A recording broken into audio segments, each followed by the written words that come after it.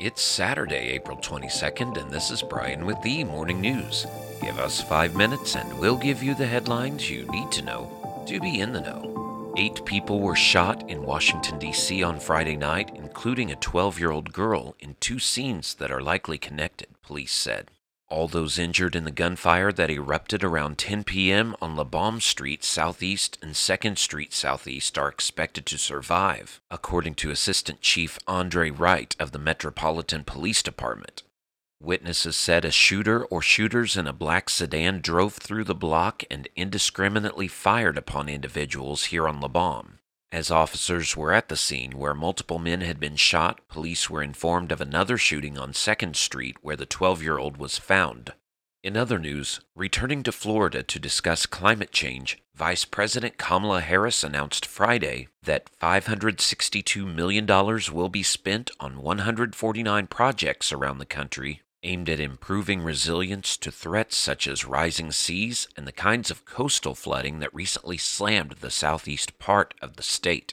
Harris outlined the funding plan during an appearance at the University of Miami, where she also toured a lab immersed in coral restoration work and a hurricane simulator capable of generating Category 5 strength winds of more than 157 miles per hour. The funding is part of what the Biden administration calls its Climate Ready Coasts Initiative.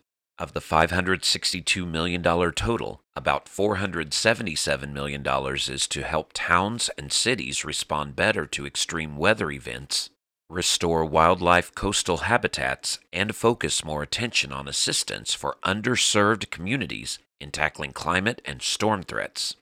Around the world, the Sudanese army said Saturday it was coordinating efforts to evacuate diplomats from the United States, Britain, China, and France out of the country on military airplanes as fighting persisted in the capital, including at its main airport. The military said that Army Chief General Abdel Fattah Burhan had spoken to leaders of various countries requesting safe evacuations of their citizens and diplomats from Sudan. The country has been roiled by bloody fighting for the past week that has killed over 400 people so far, according to the World Health Organization.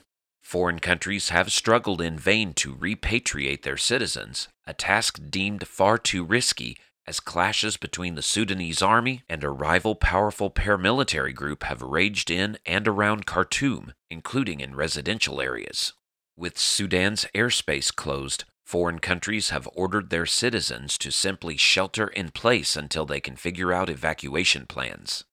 Back in the U.S., Lyft is preparing to lay off hundreds of employees just days after new CEO David Risher began steering the ride-hailing service with an eye of driving down costs to help bring its fares more in line with its biggest rival, Uber. Risher, a former Amazon executive, informed Lyft's workforce of more than 4,000 employees in an email posted online Friday that a significant number of them will lose their jobs. The note didn't specify how many people would be jettisoned, but the Wall Street Journal reported that at least 1,200 employees will be laid off. The report cited unidentified people familiar with the cost-cutting plans.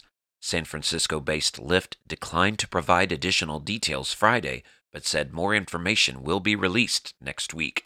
And the Texas Senate passed a bill that would require the prominent display of the Ten Commandments in public school classrooms, reigniting a debate over the role of religion in schools and parental rights. The measure, sponsored by Republican State Senator Phil King, states that every public elementary or secondary school must, quote, display in a conspicuous place in each classroom of the school a durable poster or framed copy of the Ten Commandments, end quote, starting in September. The Senate passed the bill in a 17-12 vote, and it now heads to the GOP-led House. The Senate also passed 2 other Republican-sponsored bills focused on religion. One measure would allow schools to adopt policies requiring time for students and employees to participate in prayer and Bible reading, while the other, sponsored by State Senator Tan Parker, would ensure school employees' rights to engage in religious speech or prayer while on duty. Now you know, and you're ready to go with the Morning News. Share this with a friend and subscribe to us wherever you listen to your favorite podcast. You can also sign up for our newsletter at themorningnews.com. Thank you for listening.